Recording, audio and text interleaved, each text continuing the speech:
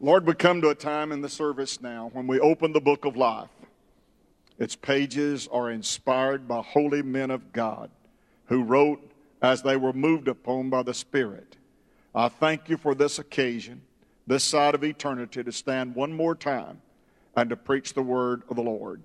Touch us, O Lord, and give us clarity and give us understanding. Touch my memory, O God, and help me to repeat the things that you said to me in this service. There are hungry souls that need to hear the spiritual food. Bless today, O your word, God, in Jesus' name. Amen and amen. 2,000 years ago, there was a Savior that was born in the city of David, the Bible said, who is Christ the Lord. The world at that time was looking for a Messiah. Israel was looking for a Messiah, a victorious, triumphant, warlike Messiah. They were looking for an army general to invade and come in and establish a kingdom and sit people on thrones and drive out the Romans and do all kind of physical things. We a lot of times try to put physicality into spiritual matters, but you can never do spiritual things through carnal means. You can never satisfy spiritual desire by carnality and the things of the flesh. They will never satisfy. I used to sing a song, "This world will try to satisfy that longing in your heart, but you'll be just as before. You'll never find true satisfaction until you find the Lord. Until you find the Lord. Until you find the Lord. For only Jesus can satisfy your soul." We know that there was a man in the temple at that time whose name was Zacharias, and the Bible said he waited for the consolation of Israel. And he was promised by the Lord that he would not depart until he saw the salvation of the Lord. There was a woman in that temple. Her name was Anna. And the Bible said she was of great age, but said she was promised by the Lord that she would not see death until she had seen the salvation of Israel. Those people were looking for and anticipating the coming of a Savior, the coming of a Messiah. Last Sunday, we talked about Mark chapter 10 and about Bartimaeus and a rich young ruler and about children coming to the Lord. We had all of those questions asked about them pertaining to what we're about to discover today. Mark chapter 13, verse 1 through 8 continues on with the saga that we began with the Lord last Sunday. It reads like this: "And as he went out of the temple, one of his disciples saith unto him, Master, see what manner of stones and what buildings are here? And Jesus answering said unto him, Seest thou these great buildings? There shall not be left one stone upon another that shall not be thrown down. And as he sat upon the Mount of Olives over against the temple, Peter and James and John and Andrew, two sets of brothers, asked him privately, Tell us, when shall these things be? And what shall be the sign when all these things shall be fulfilled? And Jesus answering them began to say, Take heed lest any man deceive you. For many shall come in my name, saying, I am Christ, and shall deceive many. And when you shall hear of wars and rumors of wars, be not troubled, for such things must be, but the end shall not be yet. For nation shall rise against nation, and kingdom against kingdom, and there shall be earthquakes in divers places, and there shall be famines and troubles, and these are the beginnings of sorrows." We're living in a very difficult time. A very difficult time. This is the last days of what we call the church age, or the grace dispensation, or the time when the door is wide open and the Lord is saying, Come unto me, all you that labor and are heavy laden, and I will give you rest. That door is wide open. You know, the Church of Brotherly Love, the Philadelphian church, the letter to the Philadelphian church is about liberty and about the things that God does to make a person know in his heart that he is in right standing with God. We're in that Philadelphian age, that age of the open door. But that age is about to come to a close. It'll come to a close by a great event that we're all looking for, and that is the rapture of the church. Amen. Sometimes people get confused between the rapture of the church and the second coming of the Lord. Those are two different events. Absolutely. We're talking today more about the second coming of Jesus than we are about the rapture. The rapture is the next event on God's calendar. No prophecy, nothing has to be fulfilled before the next event. There's nothing that I know of has to be satisfied before the catching away of the saints. In fact, a good sermon to preach with Jesus could come today. Amen. Ray Hughes preached a sermon a few years ago, Jesus could come tonight. Amen. And that still is the case because the Bible said, unto them that look for him.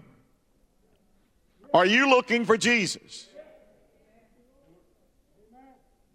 Are you really looking for Jesus? Because unto them that look for him shall he appear the second time unto salvation, without sin unto salvation. When Jesus comes at the rapture of the church, he will not come all the way back to the earth.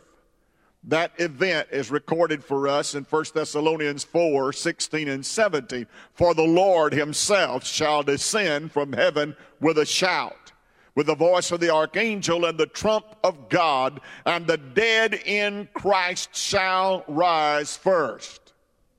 That's at the rapture. So before you are caught up to meet the Lord in the air, the graves will burst open, and sleeping saints shall rise with glorified bodies fashioned like unto his own glorious body. That's the next event on God's calendar. Praise God. And the Bible said it would happen in the moment and the twinkling of an eye. Boy, that sounds like pretty fast to me, doesn't it, you? Next time you blink your eyes, you could be in the presence of the Lord. That next time you blink your eyes, Forest Lawn will have hills of dirt piled up and sleeping saints will get up out of that grave. Amen. And then the Bible said, and we shall be caught up with them to meet the Lord in the air. When they come out of the grave, Brother John, the Bible said the power of the Lord is going to translate them and transfer them from this old world and from that grave into the presence of the Lord. And the Bible said, and so shall we ever be with the Lord.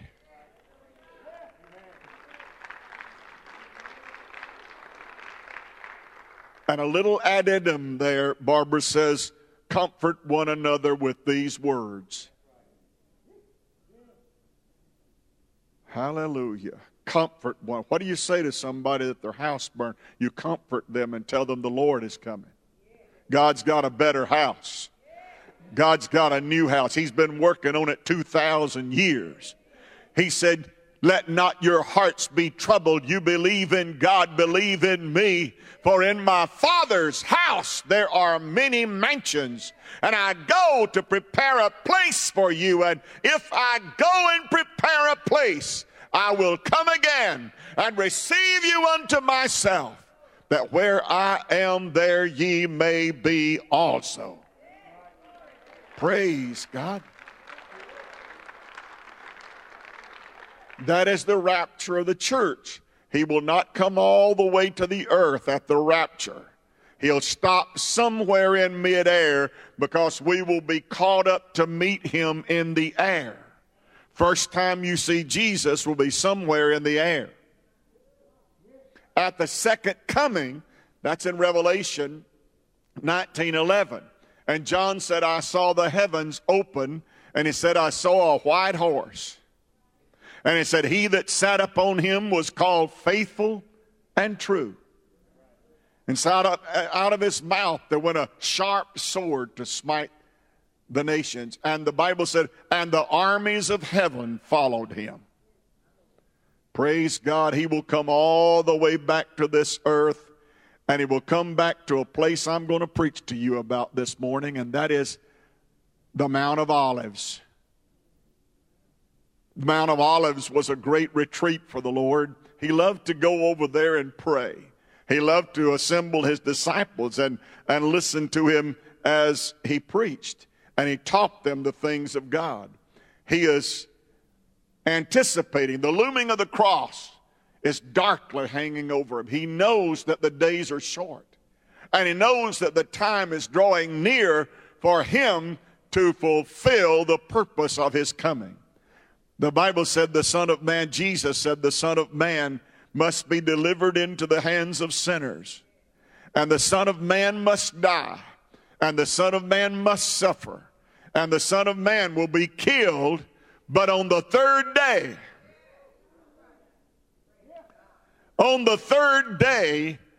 he will arise from the dead. Praise God. I want to tell you, our God is alive. Our God is not dead. You can't set our God on a shelf on the mantle somewhere. Hallelujah. He's not wore on a chain, and he's not put in somebody's pocket. Praise God, he reigns supreme in the heavens, and he sits upon the throne, hallelujah, at the right hand of God as the intercessor and as the advocate and as the mediator between God and man. He's there right now interceding for you and praying for you right now. He ever lives to make intercession for every one of us. The temple was a popular place for people to go. They enjoyed going to the temple. The temple, what temple are you talking about, Pastor? Well, there's the one Solomon built. And that one lasted for a long time, and it was such a large place. The temple occupied over half of all of the acreage of the city of Jerusalem. You could see it from any point. In fact, you could see it from a long ways away because it was on Mount Moriah, and it sat atop Mount Moriah. And everybody, as you would travel toward Jerusalem, they'd sing a song, we're going up to Jerusalem. We're going up to Jerusalem. We're going up to the temple. We're going up to the presence of God. We're coming up to where God is. Hallelujah. Can I tell you, when you walk in that door, you're going to an elevated position. You say, Pastor, I have a hard time pulling up that aisle. It looks to me like I'm going into a downward. No, the presence of God is an upward situation. When you see these things, look up. God wants you to look up. God wants you to see into heaven. God wants you to discern spiritual things. Quit looking at the things that are below and things that confound you and things that trouble you. Lift your eyes upon Jesus. Lift your eyes upon Jesus. Lift your eyes upon Jesus. He's the one who can help you. He's the one who has salvation. He's the one who has healing. He's the one who has deliverance. Look unto Jesus, the author and the finisher of our faith, who for the joy that was set before him endured the cross, despising the shame, and is sat down at the right hand of the Father. Praise God. Boy, Solomon's temple was a beautiful sight. It was really something to behold. It was covered, all the floors were covered with gold. There was gold on the doors. There was all kinds of precious stones embedded.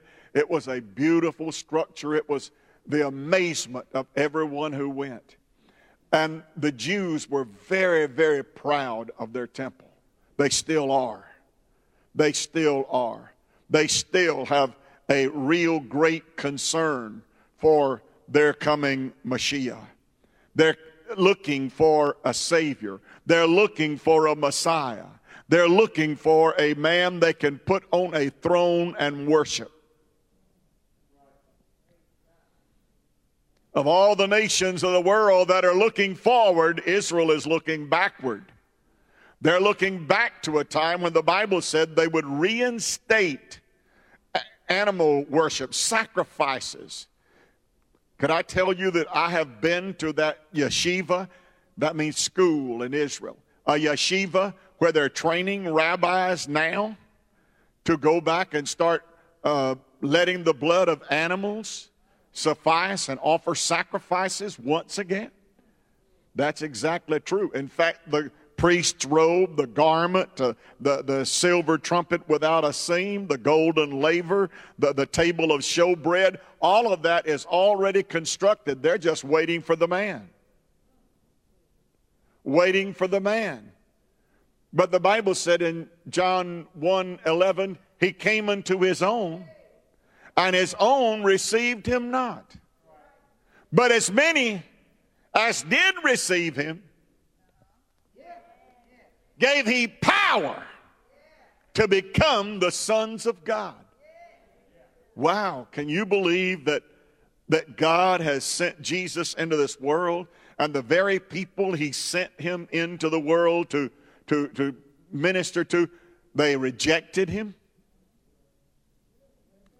They rejected him. They turned their back on him. They hated him. And could I tell you, it was very religious people that did the most hating.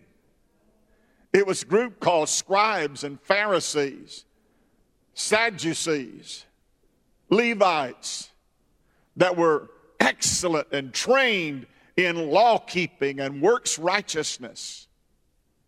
But when Jesus came, it put an end to all of that shedding of the blood of animals. For thousands of years, the blood of animals was shed so that men could be and women could be indulged.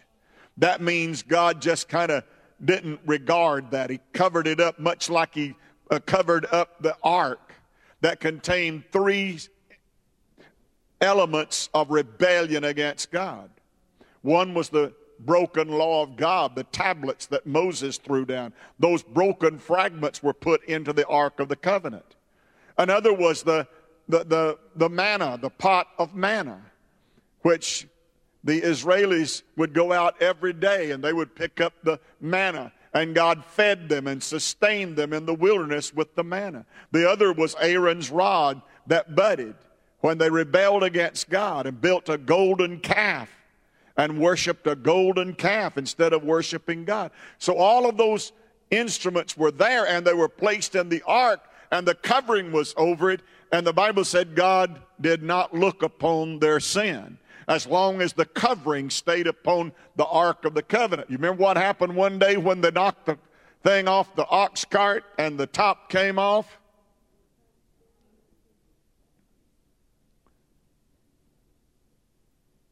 Several 100,000 of them fell dead when Uzzah made the mistake of touching the ark. But as long as that mercy seat stayed there on that ark, God could not see their sin. And he indulged them by his own. He said, you have limited me. Don't you? He doesn't want you to limit him, but he would limit himself. The Bible said because he could swear by no greater, he swore by himself, in which it was impossible for God to lie, that we who have fled for refuge might lay hold upon eternal life, which hope we have as an anchor of the soul, both sure and steadfast, which entereth into that within the veil. So every one of the Jewish people took great pride in Solomon's temple. But that's not the temple that Jesus was in on this day.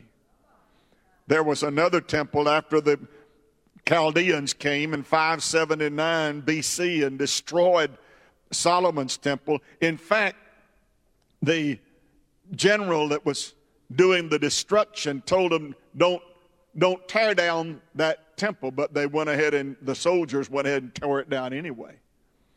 It was a magnificent structure, but the Chaldeans came and got the rubies, and it got the diamonds, and it got the precious stones, and the armies and the people of the Chaldeans, they came and stole all things that was worth something and burned the rest. So that temple was destroyed. But after 70 years of captivity that began in Babylon and then went to Persia, God said, it's time for your people, my people, to go home. After 70 years of captivity, Ezra the scribe and Nehemiah the prophet came back to Jerusalem, to the rubbish heaps, and began to rebuild the walls and put the gates and the timbers back in their place for the cities, and another temple was put there. It only lasted about 600 years before it was in such disrepair that they couldn't use it. And so there was a monarch whose name was Herod Antipas. Herod was a puppet king of the strong Roman government. And he wanted to really please the Jewish people because he could stay in his position and he could be over the province and he could gain wealth from all of that if he could please the Jews. So he said, I'll rebuild for you the temple. Now, those of you who've been with me, just about everything you touch over there was built by Herod. The aqueduct from up at the Jordan River that ran all the way down Jerusalem, it was built by Herod. In fact, just about everything you put your hand on, the guide will tell you that was built by Herod. Herod the Great built that. You'd go up to Caesarea Philippi, he would show you buildings, and he would say, that was built by Herod the Great. He was a great builder, and he built for the Jews a temple. And buddy, it was a lavish one. It had gold all over the walls and gold on the floor and gold in the doors. And all the Jewish people were so proud of it. It was that temple that Jesus walked into with his disciples. It was that temple where Jesus platted the whip and whipped the people that were trading the animals and selling, and the money changers, the Bible said, overturned the tables. But there's an interesting thing right there in that incident that happened in the temple. Jesus drove the cattle out. Jesus overturned the table of the money changers. But he said this, the doves that were there, he said, and take the doves away. Why would Jesus drive the cattle out? Why would Jesus turn over the money changers and tear up their operation there? But he said, take the doves away. Because the Bible said, a bruised reed he will not break. When he comes with his judgment, he'll always give you grace. He'll always give you a chance to do differently and do better. If they had released the doves, they would have been permanently harmed. The money changers could put the money back up on the table. The cows could be brought back. But if you release the doves, you'll never recapture them again. When Jesus reproves and when Jesus corrects, he'll always leave you a way for grace and salvation. He'll always make a way for you to get back. Oh, praise God. That was the temple that was destroyed. Although it was so beautiful during Herod's time, it was destroyed by the Roman general whose name was Titus in AD 60. And when he came and tore that down, he went back to Rome, but he told his son to be in charge of the destruction there. And they came and destroyed the temple and stole all the gold and stole all the silver and plundered the place. And Jesus had just said to him, well, let's read what Jesus said. Jesus said, one stone shall not be left upon another stone of this temple. The guy was so proud of it. Jesus had been talking about these backslid Sadducees. And he was talking about these law, Levitical purposes, these prophets, the teachers of all the scribes and Pharisees. And he talked about all that. And the mood was pretty tight. And one of the disciples said, I tell you what, why don't we just kind of lighten the moment a little bit? And he said, Jesus, look around you at this building and all the pretty things that are in this building. In other words, he was trying to change the subject. Jesus was talking about woe and destruction, and he wanted to talk about how pretty the building was. Could I tell you that the kingdom of God is not about buildings? A church's greatness does not lie in the size of its building. A church's greatness does not lie in the amount of their offerings and their money. The greatness of a church does not lie in the beauty of its architecture or the structural composition of it. If you want to know where the greatness of a church is, you'll find it in the New Testament when the halt and the withered and the palsied were healed of the diseases that they had. When people were brought into contact with the people who were great in the kingdom of God, great things happened for them. In fact, Peter, the Bible said, would just walk down the sidewalk, and where his shadow would land upon someone that was sick on the side, they'd come and lay their sick out in the street, and Peter would walk by, and his shadow would touch those people, and they would be healed. James and John came by one that had sat at the gate, which is called Beautiful, for many, many years. And he stuck his cup up and said, alms, alms. And Peter said, silver and gold have I none, but such as I have give I thee. In the name of Jesus Christ of Nazareth, rise up and walk. If you want to know the greatness of a church, you got to look at the power that is in the church and the great things that God does in that church. He saves people in great churches. He heals people in great churches. He delivers people in great churches. It's not about the size of your building. It's not about the size of your money. It's about the power of God that's resident in your church.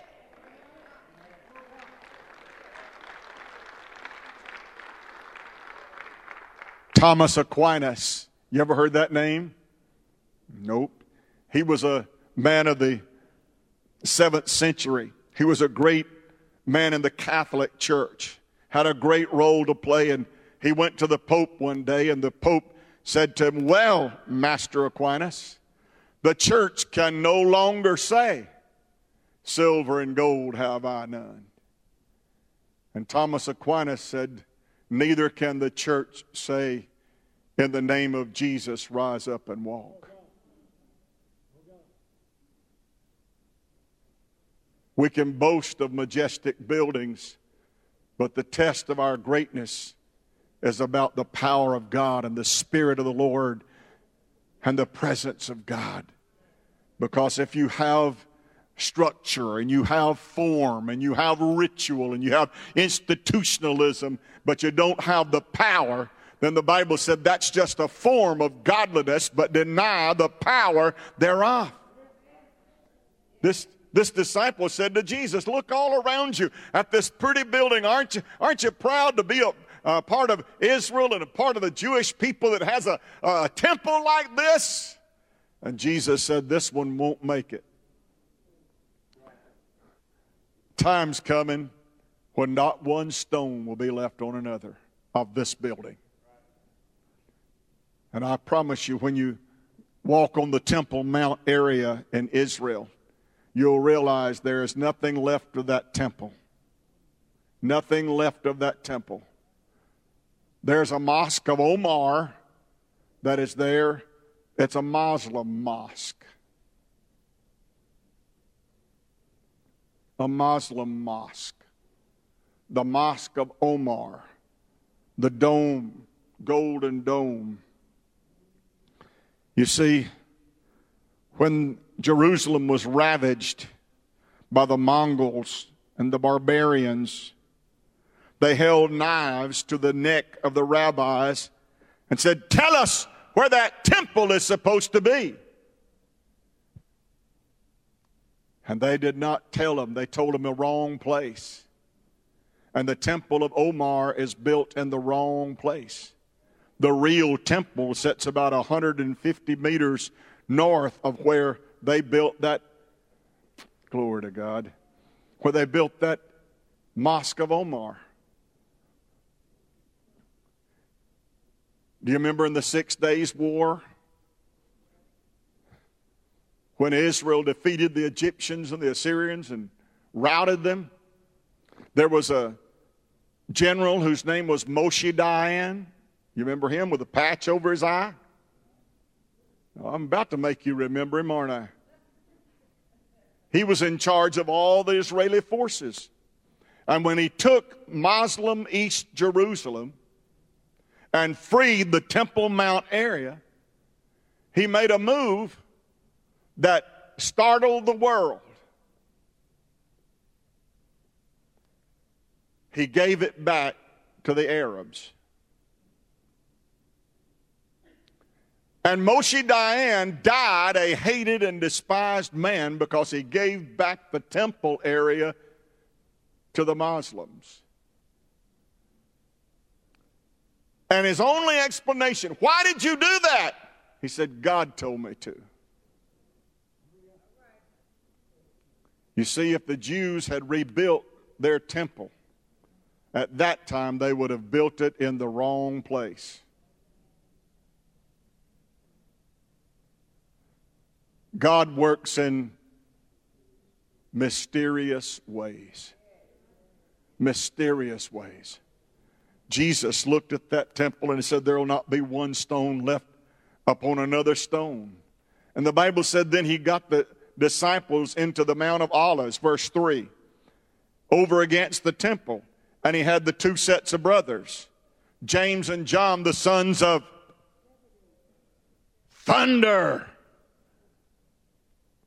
The ones that were begging to be put one on his right hand and one on his left hand in the kingdom. They all gathered around Jesus, and their question was this: "When shall these things be, and what shall be the sign when all these things shall be fulfilled?" And Jesus said this: "Take heed that no man deceive you." Well, what kind of an answer is that? "Lord, what will be the signs of your coming? What will be the signs, the indications that we should look for?" We're looking for signs. And Jesus said, "Take heed that no one deceive you. For many shall come in my name and shall deceive many." Lord of mercy, can you believe that great day of Jacob's trouble, that time of judgment upon the Jews, that time will usher in antichrists? The Bible said, "For many antichrists are gone out into the world." You know, in biblical times, there was a man called Bar-Jesus that claimed that he was the Messiah. There were others that claimed that they were the one that was sent from God. Jesus made such an impression upon the Israeli nation that many wanted to be the Messiah. Many wanted to have that place. There will be false messiahs, Jesus said. Many false Christs would come along and draw many into deception. And by the time of Jesus, several Jews had come along claiming to be the Christ. There were some living even in the day of Jesus. Antichrist, Acts chapter 5:36 mentions two would-be messiahs that lived before the time of Jesus. Once was named Theudas. He claimed that he could part the Jordan River, and he deceived about 400 people and led them to their deaths. Another was Judas the Galilean. He was a radical anti-Roman revolutionary and founded the Zealot movement in Israel. One was a man named Simon Bar Kokhba. He started a rebellion that lasted 3 years and cost thousands of lives in Israel. His revolt led to a harsh Roman crackdown that left Jerusalem in utter ruins. Others included Moses of Crete. He claimed that he would part the Mediterranean Sea and lead his followers across dry land to the island of Crete, to Israel. And many leapt from the cliffs at his command and were drowned in the sea.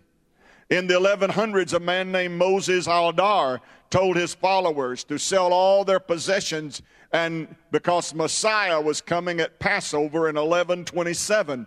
Passover came and went, and his followers were left destitute. In 1666, a man claimed to have heard the voice of God declaring that he was the Son of God. And he led his followers to the city of Constantinople and was arrested by the Turkish Sultan. The Sultan ordered him to either prove that he was the Messiah or be executed, and he promptly became a Muslim. The Jews rejected their true Messiah, and many impostors rose to take his place.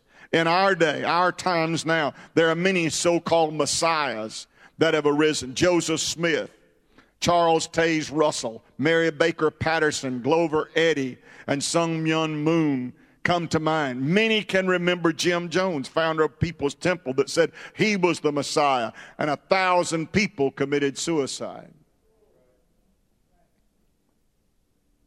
There is only one Messiah.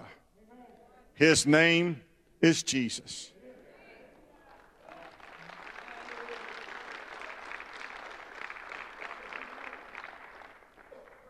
And there is salvation in no other.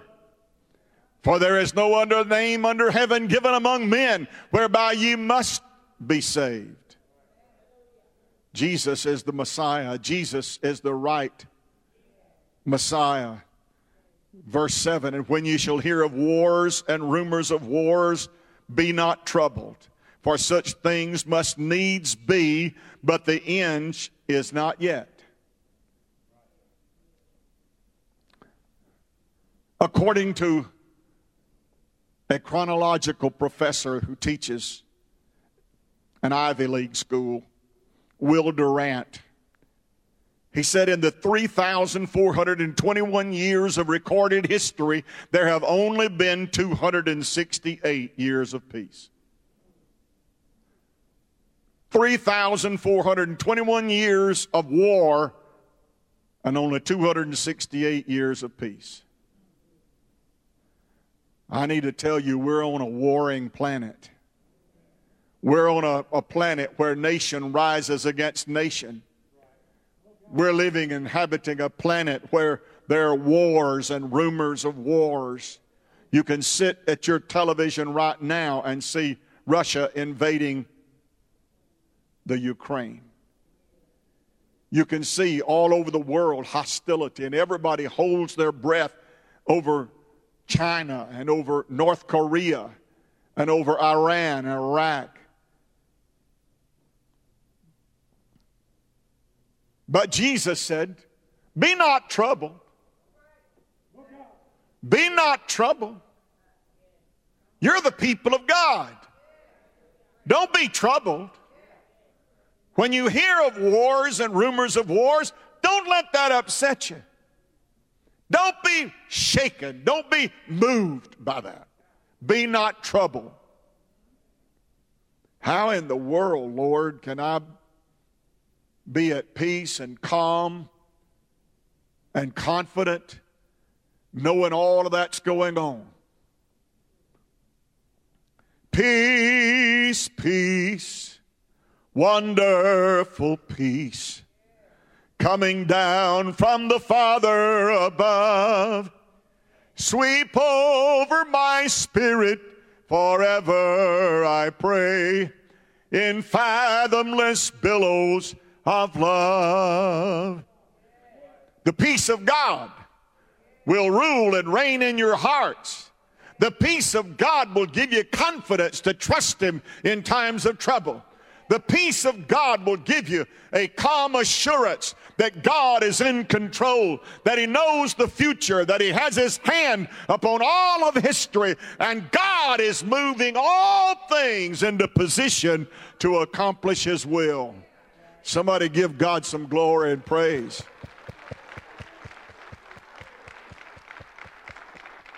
Nation rise against nation, kingdom against kingdom, earthquakes in divers places, and there shall be famines and troubles.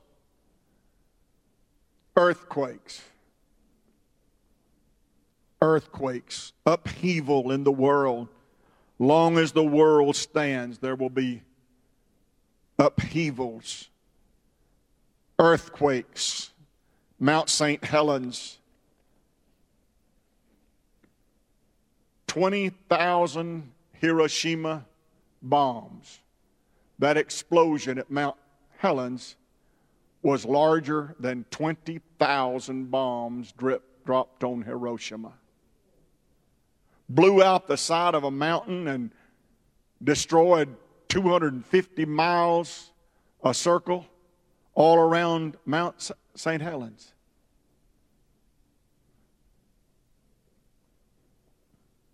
Was it in the ocean, over the Indian Ocean, where they had an earthquake and it caused a tsunami that killed 300,000? Earthquakes. We love to go and see Yellowstone, but did you know of the 5 super volcanoes that are on Earth, one of them is in Yellowstone?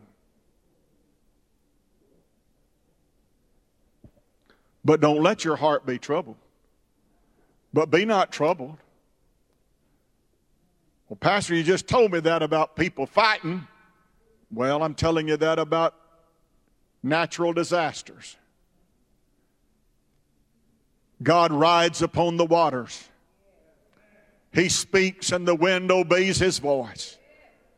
God every morning rolls out the heavens. God knows about every wave. God knows about every storm. God knows about every time anything happens in nature, because He is the God who rules all of nature. All things consist by the word of His mouth. And our God is in charge. And as long as our God is in charge, don't be troubled. Let not your heart be troubled. You believe in God, believe also in me.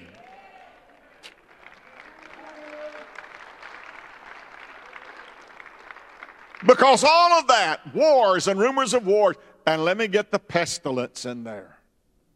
Pestilence, disease, famine. Spanish flu killed more people in the armies than World War I. Fighting a world war, but more of them died from Spanish flu in 1918 than got killed in the war. We all know about the Asian flu, the bird flu. We've heard about these viruses, and certainly by now, if you don't know about COVID, you understand that's a pestilence. That's a disease. Not only disease, but also famine.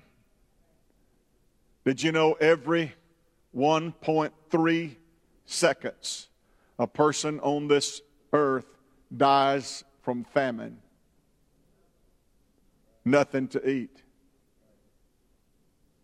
Many people wonder, about Russia invading Israel. The Bible prophesies that that's going to happen. The king of Rosh, the Gog and the Magog, would invade from the north. Why would Russia want to invade Israel? For many years, prophecy preachers preached that it's because of the oil, that they needed the Middle Eastern oil. But we found out now that the Russian bear is hungry. And in the Bekaa Valley, the Transjordan area of Israel, in that valley, it is fertile enough to feed the whole world. Russia won't invade for oil. they'll invade for food.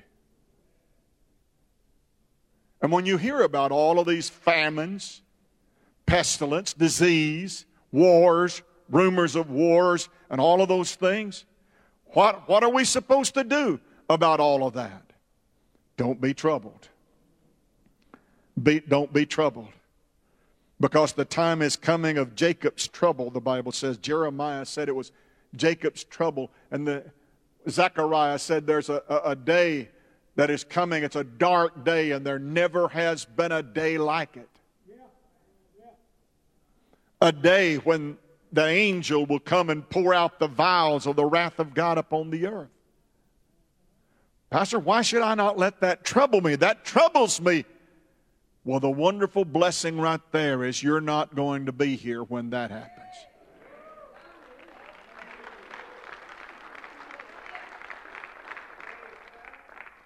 Why is that, Pastor? 1 Thessalonians 5 and 9. Come on, Olivia. Was waiting on them words, wasn't you? 1 Thessalonians 5 and 9. God hath not appointed us unto wrath, but to obtain salvation through our Lord Jesus Christ. God has not appointed us to wrath. Isaiah 26:20. Come, my people, enter thou into thy chamber and shut the door about you, while the Lord comes out of his place to punish the inhabitants of the earth.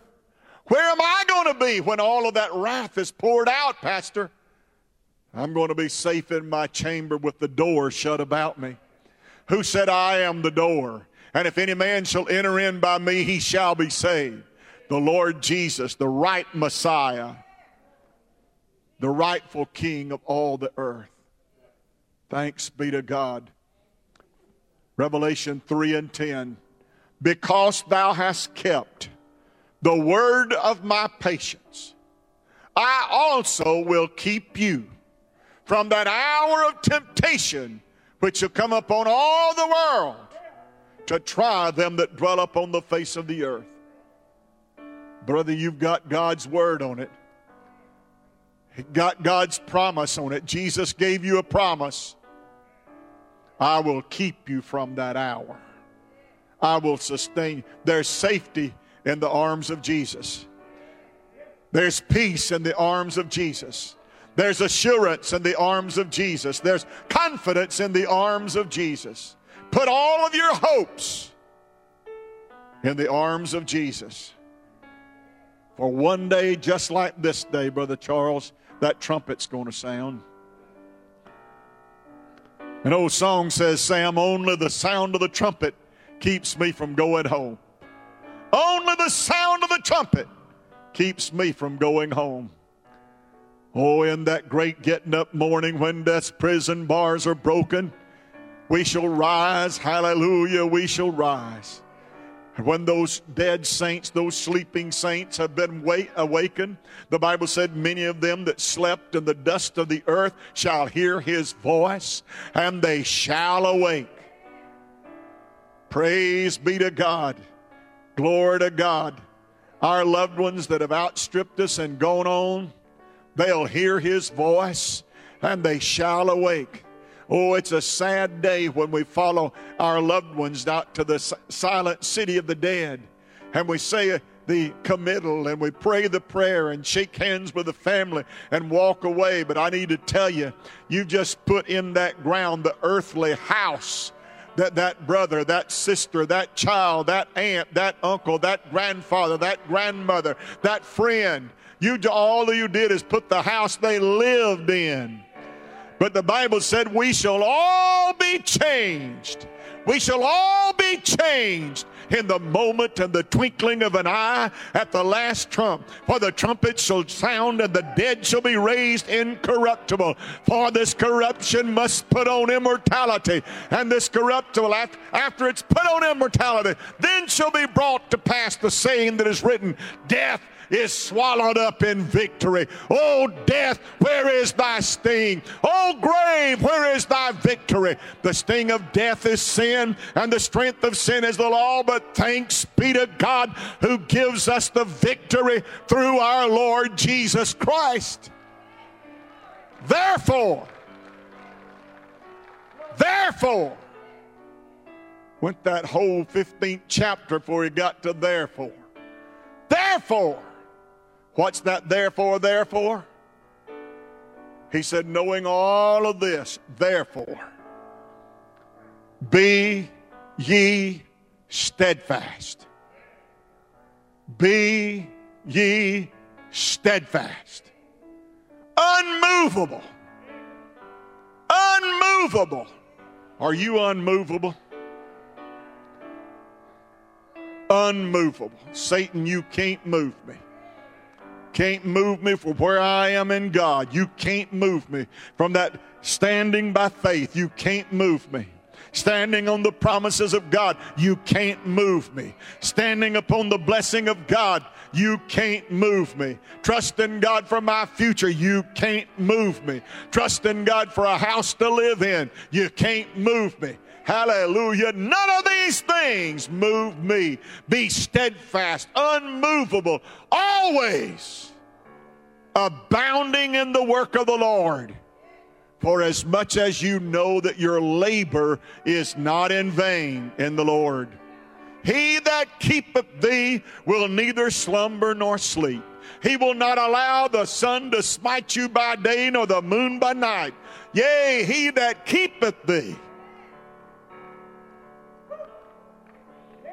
Are you kept by the power of God? Then don't let any of these things trouble you. Because God is moving all of that on. He said it this way, these things must be. God has positioned everything to bring everything to a head at the right time. And I see it happening every day. And it's nothing but God maneuvering and putting things in order. So don't be troubled about it. Don't be troubled about the evening news. Don't be troubled. It's just God moving everything along. He's in control. He's in charge. Stand with me. Whoa, I'm tired after preaching all that good stuff.